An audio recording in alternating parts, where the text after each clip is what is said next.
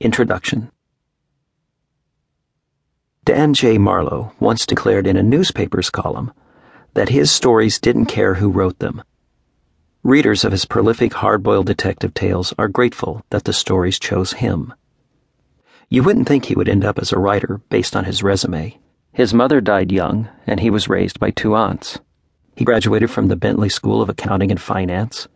He worked as an assistant manager and was office manager for a wholesale tobacco company, and he liked to gamble professionally. After his wife died, he left Washington, D.C. behind, moved to New York, and became a writer. His first novel was published when Marlowe was 45 years old. A strange twist of fate caused a real-life bandit to become a fan of his work and, eventually, a collaborator in his novels. In this story, Tony Alfieri and Marty Donovan were a team. They worked together on the police force and were both what you would call good cops. Like any team, they shared details of their private lives with each other.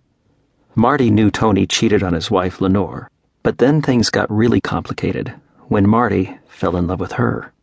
An unauthorized stakeout to catch a jewel thief ends with Lenore a widow, the murderer on the run, and Marty in the most difficult position of his career.